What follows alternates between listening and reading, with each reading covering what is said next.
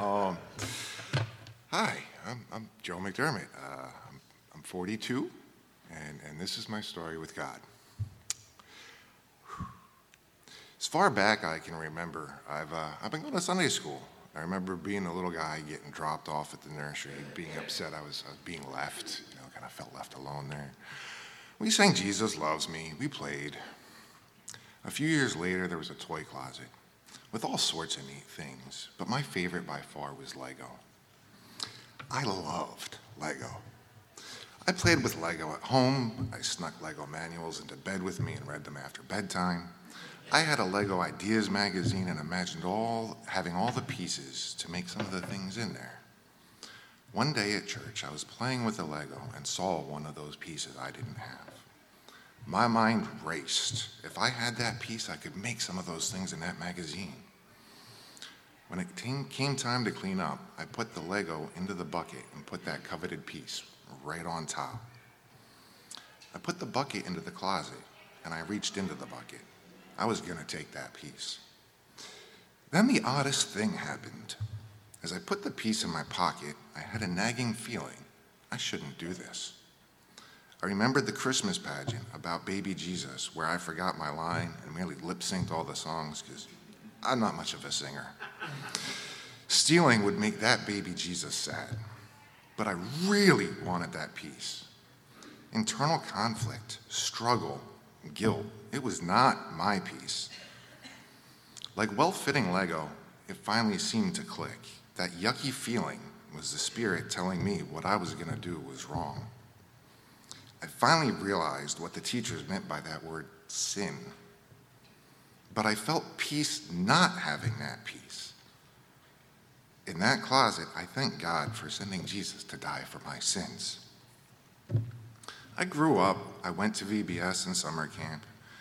At some point I learned, as John 10:28-29 tells us, I give them eternal life, and they shall never perish. No one shall snatch them out of my hand. My Father, who has given them to me, is greater than all. No one can snatch them out of my Father's hand. Now, I know how we live in the meantime has consequences, and God, as any good parent knows, how to chastise his wayward children. I grew up, became a generally good teenager, went to youth group, all with the knowledge of where I was going to go when I died. I grew older and got complacent in my walk. Still went to church, but had no real drive to be closer to God. Saved was good enough for me. I went to college. I met a girl. I graduated. I married her. Had a baby. Marriage didn't work. I moved back in with my parents. What a blessing they've been my whole life. I was a single dad in his early 20s, a failure.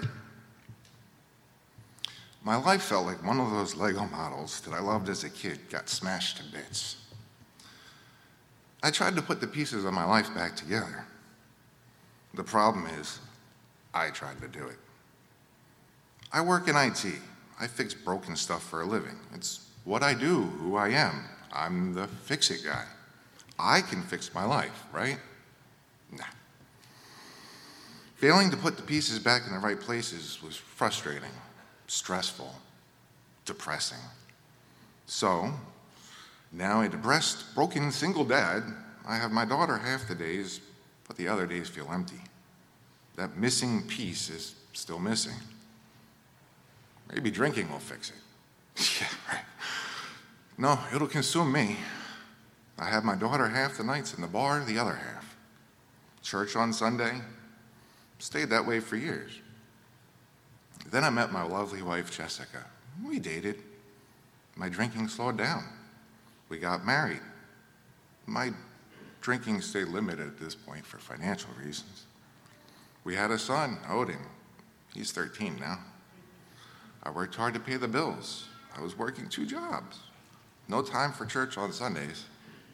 I got a better paying job. Now I had 1 job. Still no church on Sundays.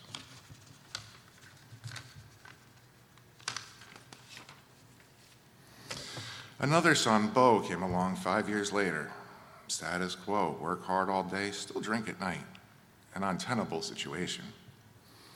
About 11 or 12 years ago, my mom and daughter joined the First Crossing Volunteers militia here at church. They had a blast. Told me I should come out sometime.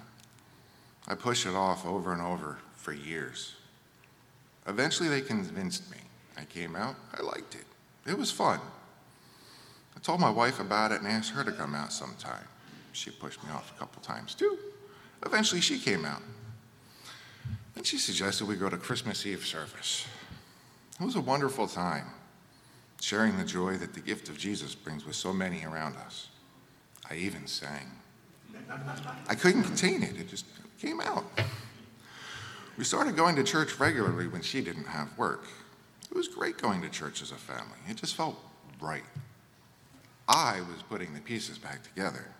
I knew who God was. I knew where he was. I had an idea of where he wanted me, but I wasn't sure it fit my plan. I was walking adjacent to him, but I wasn't walking with him. COVID erupted. The world shut down. You know what didn't close? Beer distributors. Not only was the world seemingly falling apart, I was too. So was my marriage and my family again. I spent a night in jail. My life was shattered to pieces all over again. Now, I finally realized I had a problem. The scary thing about alcoholism is you can keep denying you have a problem until one day you can't anymore. Rock bottom, recognition. I needed help. Thankfully, I knew who could help. I needed to let the one who built everything rebuild me. It wasn't enough just to be saved. God wanted so much more for me. And now I was so low, so weak, so tired, so broken, I couldn't fight him anymore. I had to listen to him. I had to let him lead. Walking my own way didn't work. I had to walk with Jesus. I had to make him the focus of my life. Live the way he commands us. I had to commit myself to prayer, daily scripture reading, Christian fellowship, and even more prayer. I found a great Bible-based recovery group and started attending. Way back before I was a kid making plans for what I could build with Lego, he knew what he wanted to build in me. I built my own life with my pieces. That one had to be torn down in order for him to build what he planned. And I rejected his plan for so long. But as God always does, he won. I recognized my plans can't compete with his plans. I needed to make his plans my plans. I needed to stop fighting for control and give God control. I'm happy to say I've been sober since that night 1,030 days ago. Amen.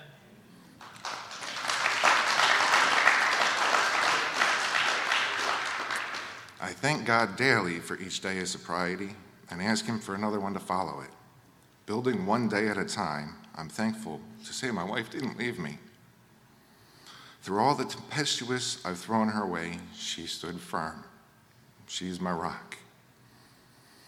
God has given me the opportunity to rebuild my marriage and family one day at a time too, but this time with God giving the directions.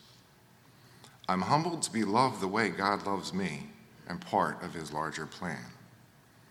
I've gone from being a kid who wanted one small piece from God's house to build with, to being an adult who finally understands I need to be the small piece God uses to build his house with. I'm dedicated to listening to and following through with God's plans for my life. I'm excited to do what God leads me to, and with his grace, guidance, and power, fill whatever role he calls me to. One piece of that is I will be leading the First Crossing Volunteers Militia Ministry here at church, and I'm excited about that. So I got a verse, I got a little passage I'm going to leave you all with. 2 Corinthians 4:16-18. This is going to be the Living Bible translation. That is why we never give up. Though our bodies are dying, our inner strength in the Lord is growing every day. These troubles and suffering of ours are, after all, quite small and won't last very long. Yet this short time of distress will result in God's richest blessing upon us forever. So we do not look at what we can see right now, the troubles all around us, but we look forward to the joys in heaven, which we have not yet seen. The troubles will soon be over, but the joys to come will last forever.